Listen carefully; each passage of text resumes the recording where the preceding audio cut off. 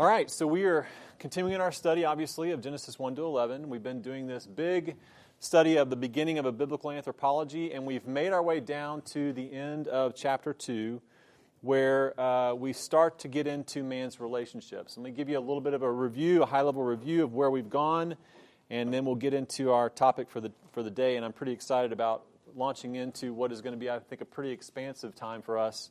And I'll give you some reasons here in just a minute. But obviously, our biblical anthropology, we've categorized that in a few areas. We talked about man's creator. We focused on God as man's creator, as being both transcendent and immanent, separate from, altogether different than his creation, but yet immanent, involved with, intimate with, caring for his creation.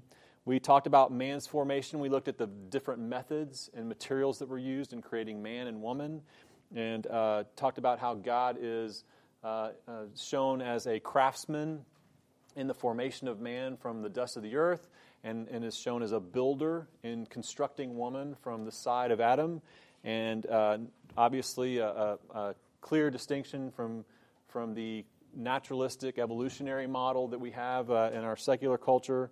There's no hint of that, no indication of that, and again, going back to the things that we talked about at the beginning of our study, you really have to do some crazy things with the text of Scripture to make any kind of evolutionary model fit in any way with Genesis 1 and 2. And this is another example of that, pointing to the distinct way that God made man and woman individually and distinctly.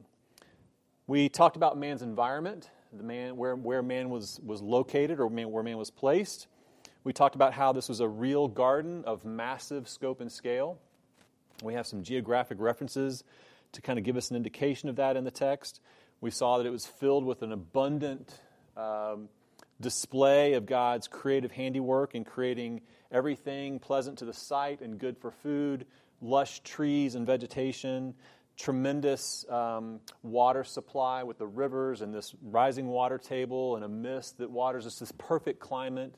No rain had come on the earth, nothing inconsistent like rain, where the rain comes and then it might not come, and maybe it comes too much or it doesn't come enough in a post-fall cursed world where we have to deal with rain either in abundance or not enough, and you've got parts of the world that have drought, other parts of the world have flooding.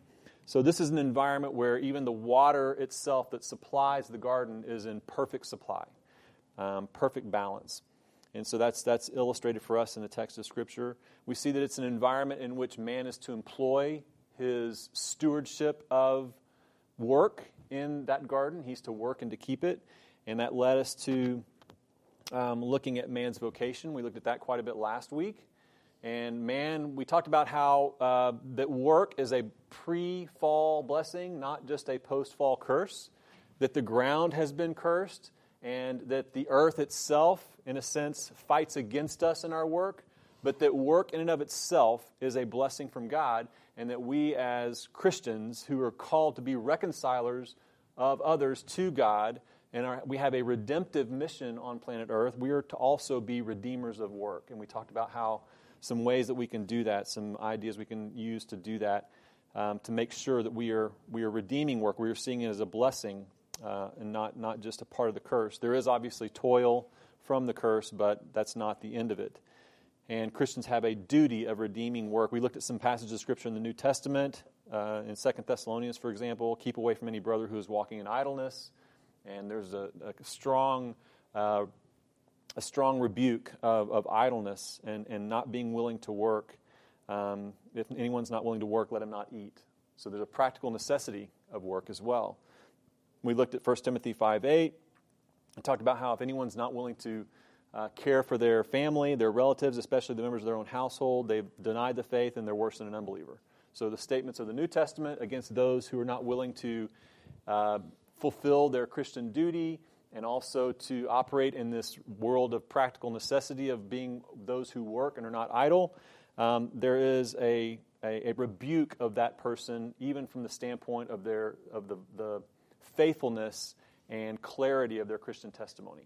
So we are to be those who work to the glory of God, who work hard, who work joyfully, who see work as a blessing. We're not to be characterized by those who see work as just toil and trouble and thorns and thistles, though we do have to deal with that, but we are to be those who redeem that, and even in that environment, even those difficult environments that we might find ourselves in. We do have the reality of working with people who might be difficult to deal with. We have those who we work for that might be somewhat abusive, or maybe they speak to us in condescending ways, or they don't reward us effectively, or whatever. We have to live in that fallen world in our work, but we are called to work in such a way that we recognize that work is a blessing, and that we have a Christian witness responsibility in our work even that is occurring in real time every single day. So we talked about man's vocation in that way.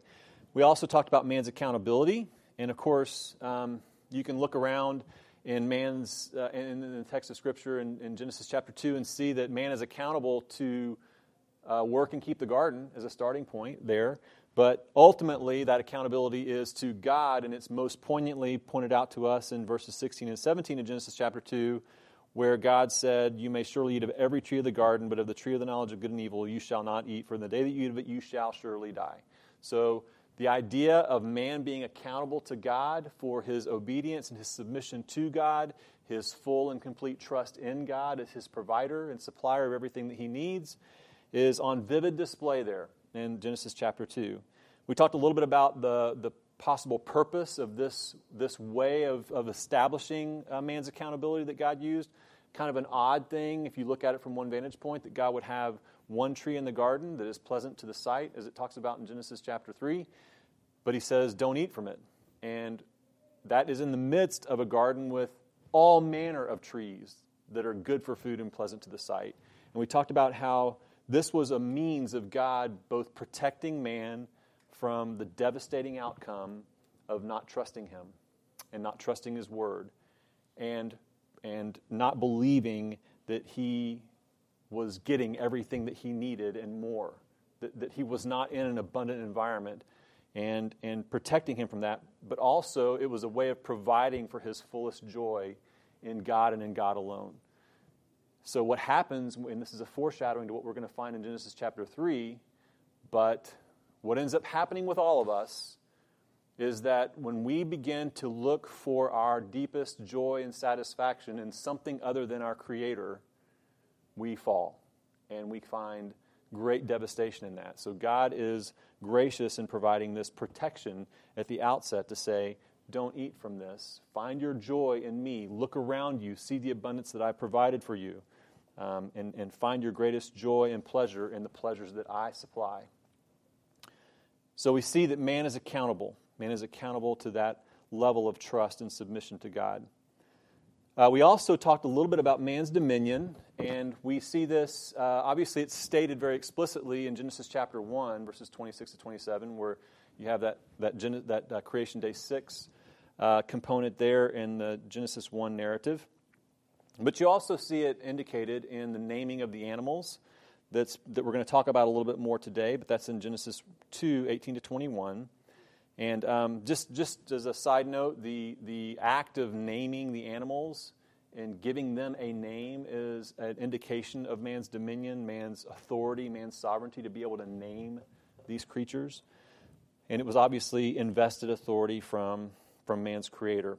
But we looked briefly at man's dominion, and we'll talk a little bit more about the naming of the animals and its implications, because that is really just a prelude to man's relationships. This whole naming of the animals is in the context of this introduction of man's relationships. So that's where we're going to find ourselves today. Now, what we're going to do is we're going to really focus in. We're going to kind of do something a little bit, I think, unorthodox in some ways. You know, when you're learning to write papers, and even if you have any training in speaking, typically, if you're going to be doing some kind of speech, your introduction, or if you're writing some kind of paper, your introduction generally starts broad, and it begins to gradually narrow down to, you know, your thesis, and then you begin to support your thesis, and then you get to your conclusion, and your conclusion is supposed to go from more narrow to broadening back out to more general, you know, implications and that kind of thing. That's typically the model that you find. Well, we're going to start narrow, and then we're going to really expand our vision more broadly after today, because this really introduces to us the whole subject of marriage and family.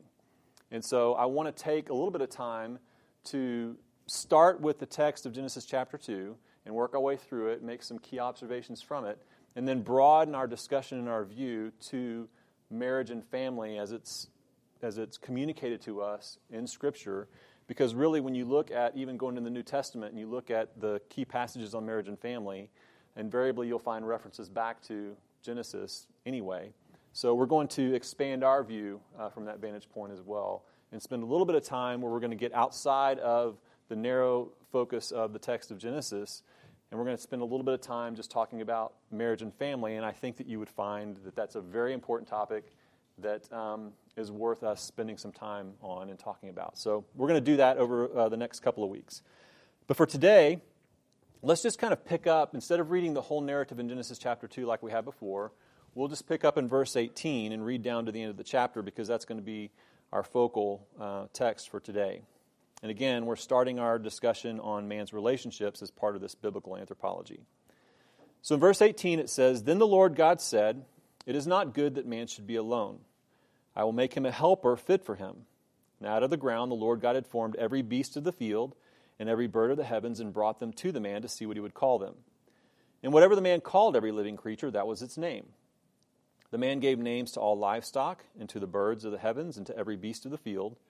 But for Adam there was not found a helper fit for him. So the Lord God caused a deep sleep to fall upon the man, and while he slept took one of his ribs and closed up its place with flesh. And the rib that the Lord God had taken from the man he made into a woman and brought her to the man. Then the man said, 'This is at last bone of my bones and flesh of my flesh. She shall be called woman because she was taken out of man. Therefore a man shall leave his father and his mother and hold fast to his wife, and they shall become one flesh. And the man and his wife were both naked and were not ashamed.'" So what I'd like for us to do is just kind of walk through the text. And I've got a little outline here, and it's really just starting with what is a common approach to studying Scripture, and that's you start with observation. What do you see in the text? What is just there on the page that's clear? And then we'll draw a few conclusions about some of the implications of it. And then when we get into next week and going forward, we'll be referring back to this text quite often to really give the fuller meaning of this section of Scripture and its greater implications, especially as post-fall, New Covenant, New Testament believers in Christ. But first, let's just start with the text itself and make some initial observations. So it starts off with what I've called God's initial verdict. What do you see in the text as God's initial verdict when we get to this point? What's his initial verdict there? It's not good. It's not good that man should be alone. Now, is that a contrast or what? Think back to Genesis chapter 1. Chapter 1, verse 4. After creating light, and God saw that light was good. Genesis chapter 1, verse 10. God called the dry land earth, and the waters that were gathered together he called seas, and God saw that it was good. Chapter 1, verse 12. The earth brought forth vegetation, plants yielding seed according to their own kinds, and trees bearing fruit in which is their seed, each according to its own kind, and God saw that it was good. Chapter 1, verses 16 to 18. And God made the two great lights, the greater light to rule the day and the lesser light to rule the night, and the stars, and God set them in the expanse of the heavens to give them light on the earth, to rule over the day and over the night, and to separate the light from the darkness, and God saw that it was good. Chapter 1, verse 21. So God created the great sea creatures and every living creature that moves, with which the waters swarm according to their kinds, and every winged bird according to its kind, and God saw that it was good. And then verse 125. And God made the beasts of the earth according to their kind, and the livestock according to their kinds, and everything that creeps on the ground according to its kind, and God saw that it was good. All of a sudden you get to chapter 2, and you get to this section in the narrative, and something's not good. It's very different. It's a very distinct change, something we should pay attention to. Up to this point, you have this cliche, this worn-out cliche, it's all good. Get to this point, it's not good that man should be alone. So if we come back to verse 26 of chapter 1, you have this divine deliberation. Then God said, "Let us make man in our image after our likeness, and let them have dominion over the fish of the sea, and over the birds of the heavens, and over the livestock, and over all the earth, and over every creeping thing that creeps on the earth." Stop. Now we need to zoom in. Chapter 2. Verses 7 to 9. Then the Lord God formed the man from the dust of the ground and breathed into his nostrils the breath of life, and the man became a living creature. And the Lord God planted a garden in Eden in the east, and there he put the man whom he had formed.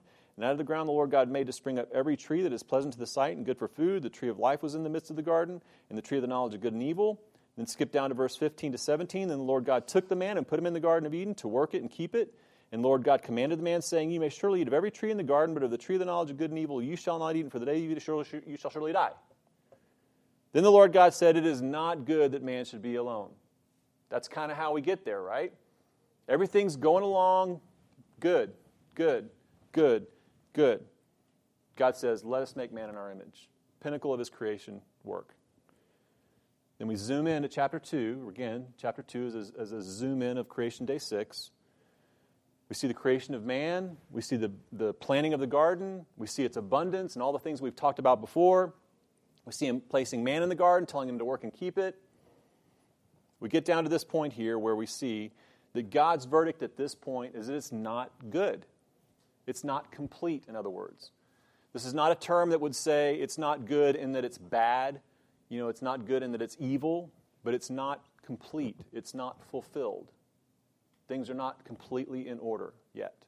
And you'll recall, as we looked at Genesis chapter 1, and the six-day creation narrative as it just kind of rolled out in succession, what you see there as you keep going through that text, you see this constant moving of God bringing order out of disorder, right? There's chaos, and then he brings order in the forming and moving and shaping and separating and putting things in their place. And so he's calling everything good. It's complete. It's fulfilled. It's where it needs to be. It's how it should look. It's how it should be. Get to this point, and it's not complete. It's not completely good. He says it's not good that man should be alone. Now, why? It's not all good anymore. Why? Right there from the text, what can you think initially would be a reason why he would say it's not good? He's alone. And I think the ladies in the room should be able to just jump all over this. Man needs help, right? He says, there's not a helper. I will make a helper fit for him. That's what he says. It's not good that man should be alone. I will make a helper fit for him. Implication, man needs help, right? Man needs help. Now, this term helper, this is where I think it gets a lot more, I think, compelling for us to consider. I use that term a little bit, coyly for, the fact that man, we're bumbling idiots and we need the help of women to just kind of make sure we can tie our shoes in the morning. But really, this is a much more significant statement that God is making, obviously. That this term for help here is what is typically in the Old Testament ascribed to God himself. God as a helper. God as our help. You see this in Exodus chapter 18, verse 4. There's a reference to one of Moses' sons named Eleazar, which means God our help. You see it again in Deuteronomy 33:7, 1 Samuel 7:12, Psalm 20, verse 2. And then a very familiar passage, I'm sure, to many of us, Psalm 46:10. God is our refuge and strength, a very present help. There's the word. Very present help in trouble. So when we think of this incompleteness and that God has determined that he needs to make a helper fit for Adam, like unto Adam is the way we could say it as well. That we're not just talking about some menial notion of helper. We are talking about completing the picture here. And if you think of this as being ascribed to God, God being our help, a very present help in time of trouble, then in a sense, this is God completing the picture of his image being born out in man. If we are image bearers of God, then that means that we are to reflect elements of his character and his nature, those that we are able to reflect. Obviously, we don't reflect his omniscience and omnipresence and those incommunicable attributes, but his grace and his love and his kindness and his generosity and his help to others. So this is a way of completing even that very picture of us being image bearers of God. So yes, in a practical sense, what we see here is that man does need help. I mean, think about what the calling is here. This massive garden, all of this vegetation, all of the everything that constitutes the animal kingdom and all that God had created, and man has been set out to be the worker and the keeper of it all. So there's a practical implication here that man is going to need practical help in this enterprise. And in fact, what we know for sure is that man's not just going to need woman to help him, that he's going to need offspring, right? I mean, he's going to need to build a society here. But there's also a deeper implication here in that this goes to what it means for man to bear the image of God. Man, in and of himself, is not able to bring help in this way, to demonstrate the help that God demonstrates. And so this is a way of bringing that completion to bear and bringing it to pass.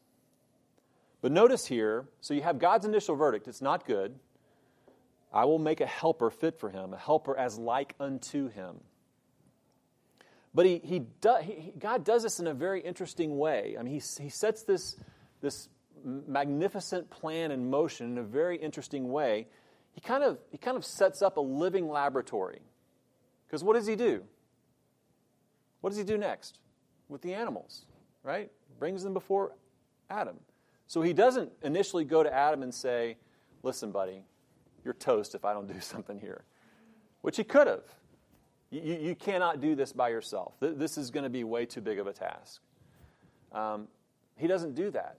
He basically uses a living laboratory to allow Adam to see in his creation that there's something missing, that he is not complete yet. There's this beautiful picture of God shepherding Adam from where he was and what he knew and what he could understand at that point to understanding something much more deep and much more profound. And as we get to the end of the text, you see, he gets it, right? I mean, he doesn't just see, oh, cool, I've got someone to help me keep the garden. That's not his response that we'll get to at the end, right?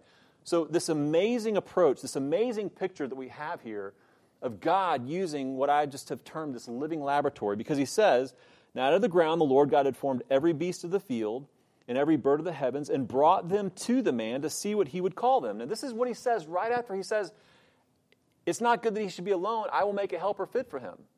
He doesn't go immediately and start making a helper. He brings all the animals to Adam. And guys, this is not, I mean, there's been all kinds of,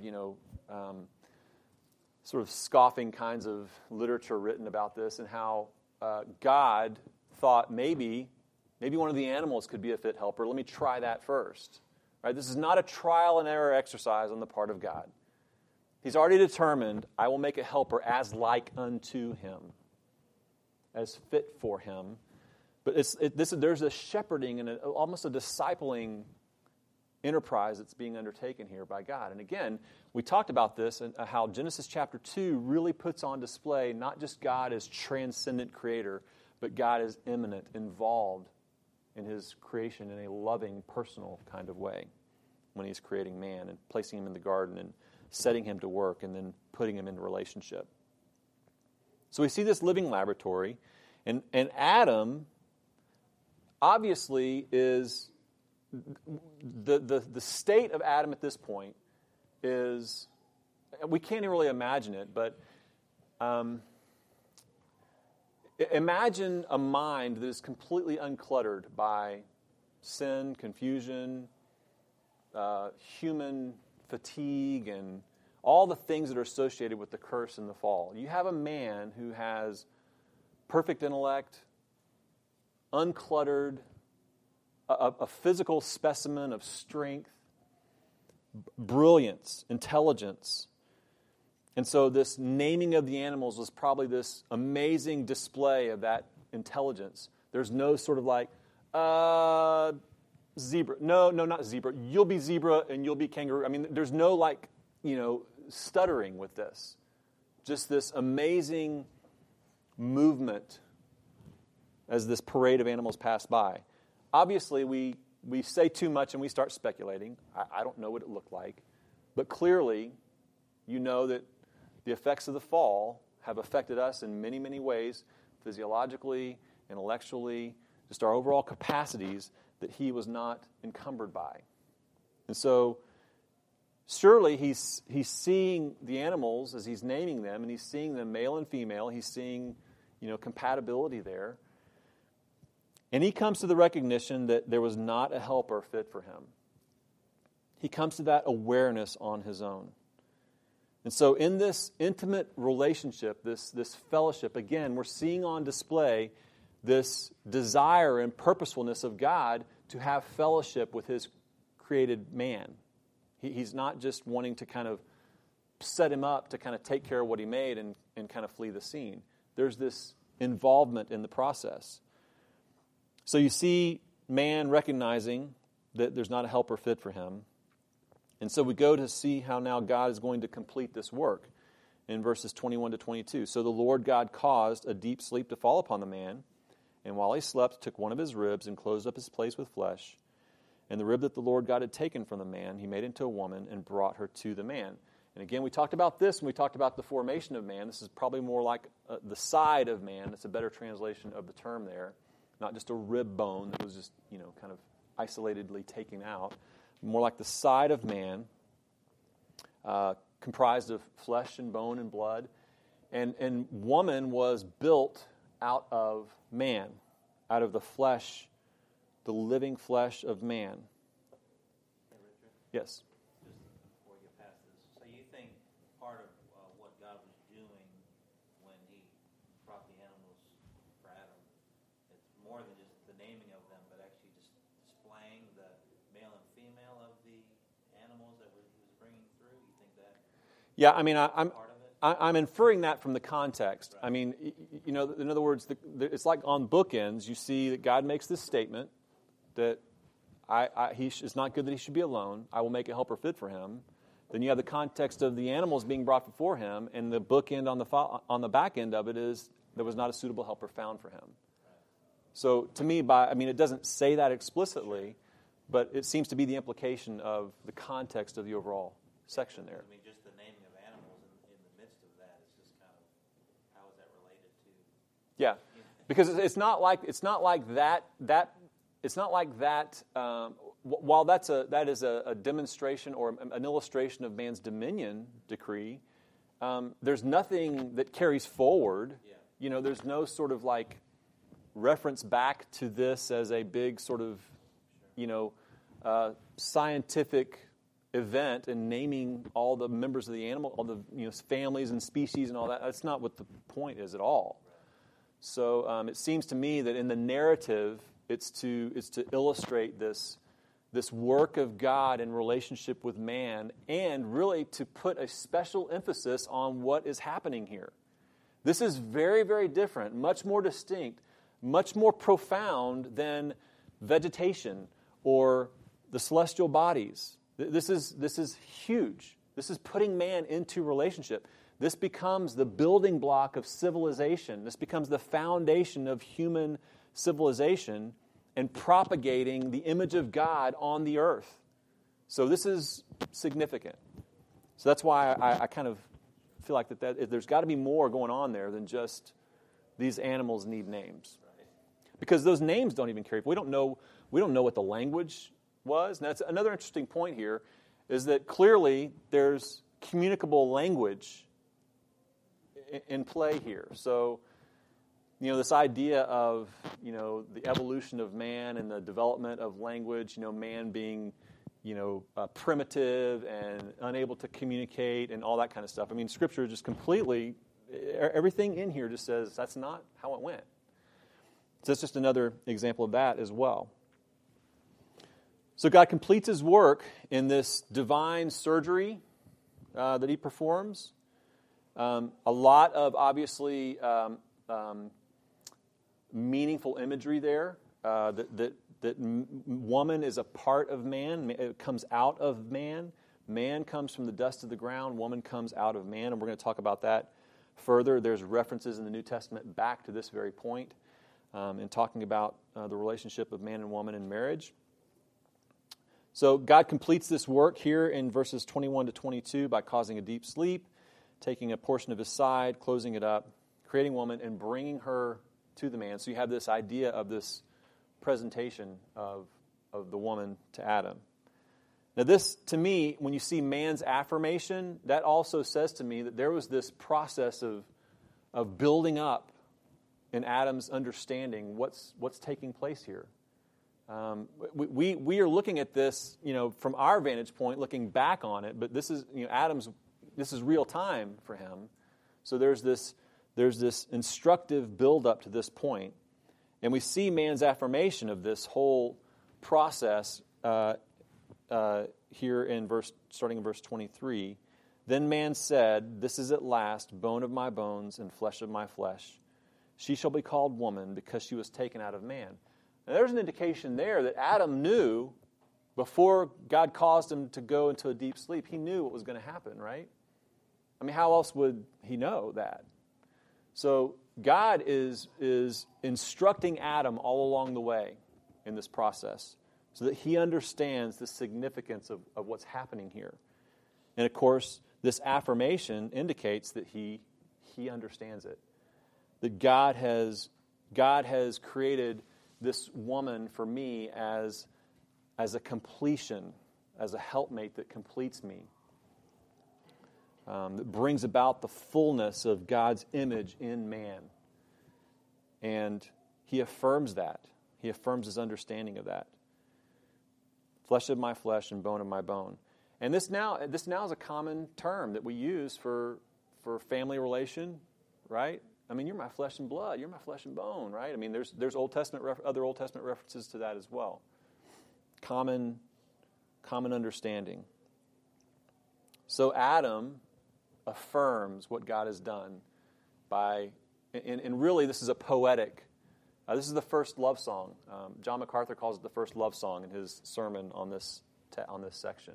This is a poetic little sentence here. She shall be called woman because she was taken out of man. And that term for woman and man are similar sounding terms, but they're not taken from the same root. So they're just used poetically there to refer to woman and man in a sort of a poetic, affectionate kind of oneness sense here. But then you have God's confirmation. And this is where we get to the first marriage, the first understanding of the building of a home and a family in the context of marriage. Verse 24 and 25 says, "Therefore a man shall leave his father and his mother and hold fast to his wife, and they shall become one flesh. And the man and his wife were both naked and not ashamed."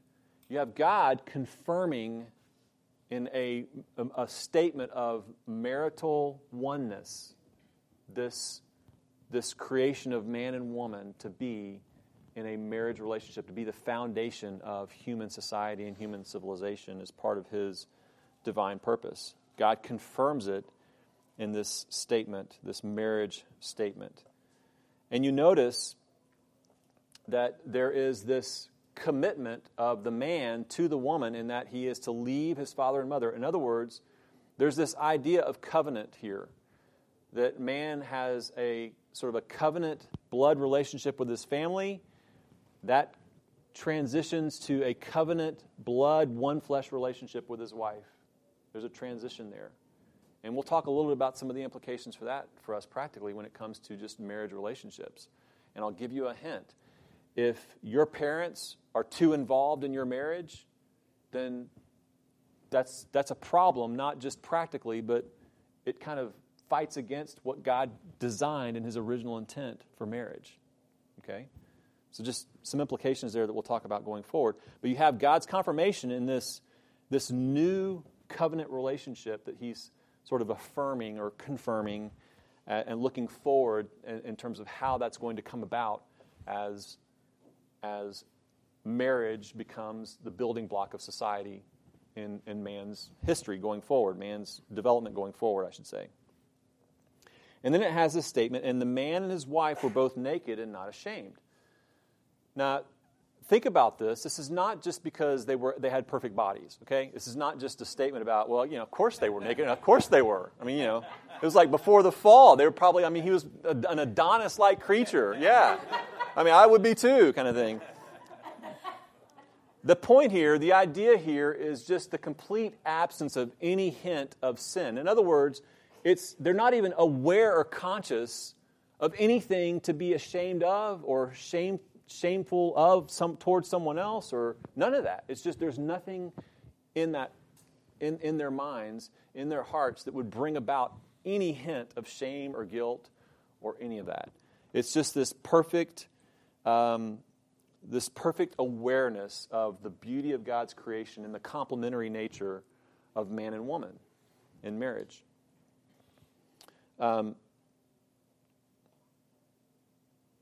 It also speaks to the absolute vulnerability in marriage, in the marriage relationship that's existent. And it speaks to, we've talked about this last week, and we talked about it a little bit today about redeeming work. Well, we experience our marriage relationships, our family relationships in a post-fall environment, of course. But as Christians, we're called to be redeeming things. And when we look at this particular confirmation of God in the context of marriage, that is the ideal to which we are seeking to redeem marriage relationships, where there's not shame, there's not shaming of one another, there's not being ashamed before one another. When you start really unpeeling that onion and unpacking that, there's tons of implications for just the practical nature of interaction and communication and relationship in marriage.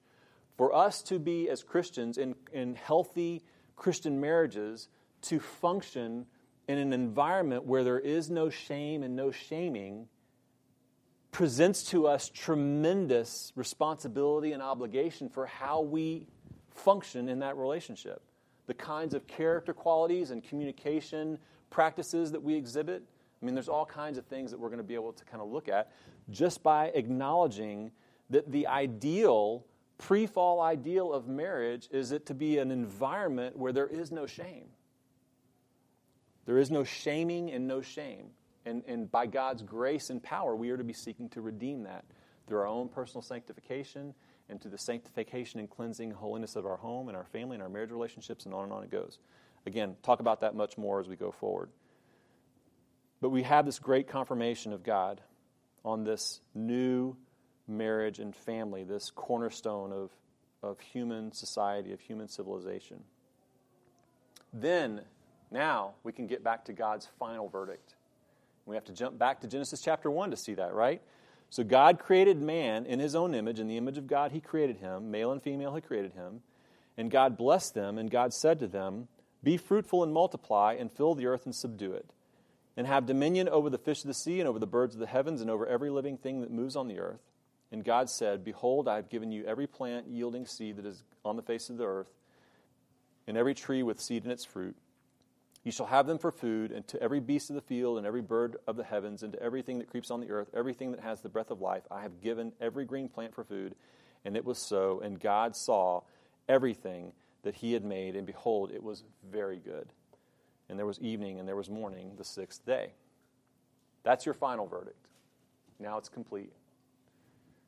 God has made a suitable helper, someone who is compatible in fellowship and in relationship, in perfect union, flesh of my flesh and bone of my bone. So I really like when I come across things that help us think about this pre-fall ideal and what it means for us as post-fall yet redeemed Christians to view this kind of narrative, to think about it from a New Testament, New Covenant Christian perspective. So this is from Henry Morris's book, The Genesis Record, I think is the title of the book, The Genesis Record. He says, and this is just kind of a summary of this section here. He says, "Instead of what some have regarded as a childish, unscientific myth, pointing out that man does not have one less rib than woman, and ignoring the fact that even if this were an actual rib, such acquired characteristics are never inherited, this narrative is beautifully realistic and meaningful. In what sense did the Lord God take one of Adam's sides? A side would include both flesh and bone, as well as blood, released from the open side. Adam could later say, "This is now bone of my bones and flesh of my flesh." Physiologically, it is significant that both bone and flesh in the human body are sustained by blood and the marvelous blood-pumping circulatory network designed by God. The blood carries the necessary oxygen and other chemicals from the air and the food taken in by man to maintain all the substance and functions of the body. In fact, the very life of the flesh, literally soul of the flesh, is in the blood. That's from Genesis 9:4 and Leviticus 17:11. These thoughts, of course, immediately remind us again of the one whose side was pierced on Calvary as he entered the deep sleep of death, and whose body not a bone was broken, but from whose side forthwith came there out blood and water. From the life of Adam, the blood sustaining his bones and flesh, God made Eve his bride. In like manner, we who constitute the bride of Christ have received life by his blood. Thereby we become members of his body, of his flesh, and of his bones. Eve was thus made from Adam's side to work alongside him in the carrying out of the divine commission to fill the earth and to subdue it. She not only had the same flesh and life as did Adam, but she also had an eternal spirit as he did. But the spirit, or better the image of God, was directly from God, not mediated through Adam, as was her physical life. This we know from Genesis 1:27. So God created man in his own image, male and female, he created them. The image of God, directly created by God, was given to both man and woman. As joined unto the Lord, however, even in this dimension of life, they would become one spirit. Similarly, although all the descendants of Adam and Eve have inherited their physical and mental characteristics by genetic transmission, yet each individual has an eternal spirit directly from God, and thus himself is capable of personal fellowship with God. It is God who formeth the spirit of man within him, Zechariah 12:1, and to whose disposal each man's spirit returns, Ecclesiastes 12:7, when his body returns to dust. When Adam awoke from his deep sleep, and when God had finished forming Eve, he brought her unto the man to be with him from that time forth. In like manner, God is now forming a bride for Christ, as it were, building up the body. When this work is finished, God will bring his bride to the Lord Jesus, and he will go to meet her, and she will be evermore joined to the Lord. So just a little bit of imagery there to kind of help us think about the fact that and when we look at Ephesians, what do we see in Ephesians? When it talks about marriage, it talks about this is about the body of Christ. This is about Christ's relationship with the church and all that. So we'll look at that in more detail as we go forward. But this is going to be a great study for us to really see what Scripture tells us about marriage and family and home and how we need to be about redeeming that for the glory of God. Let's pray.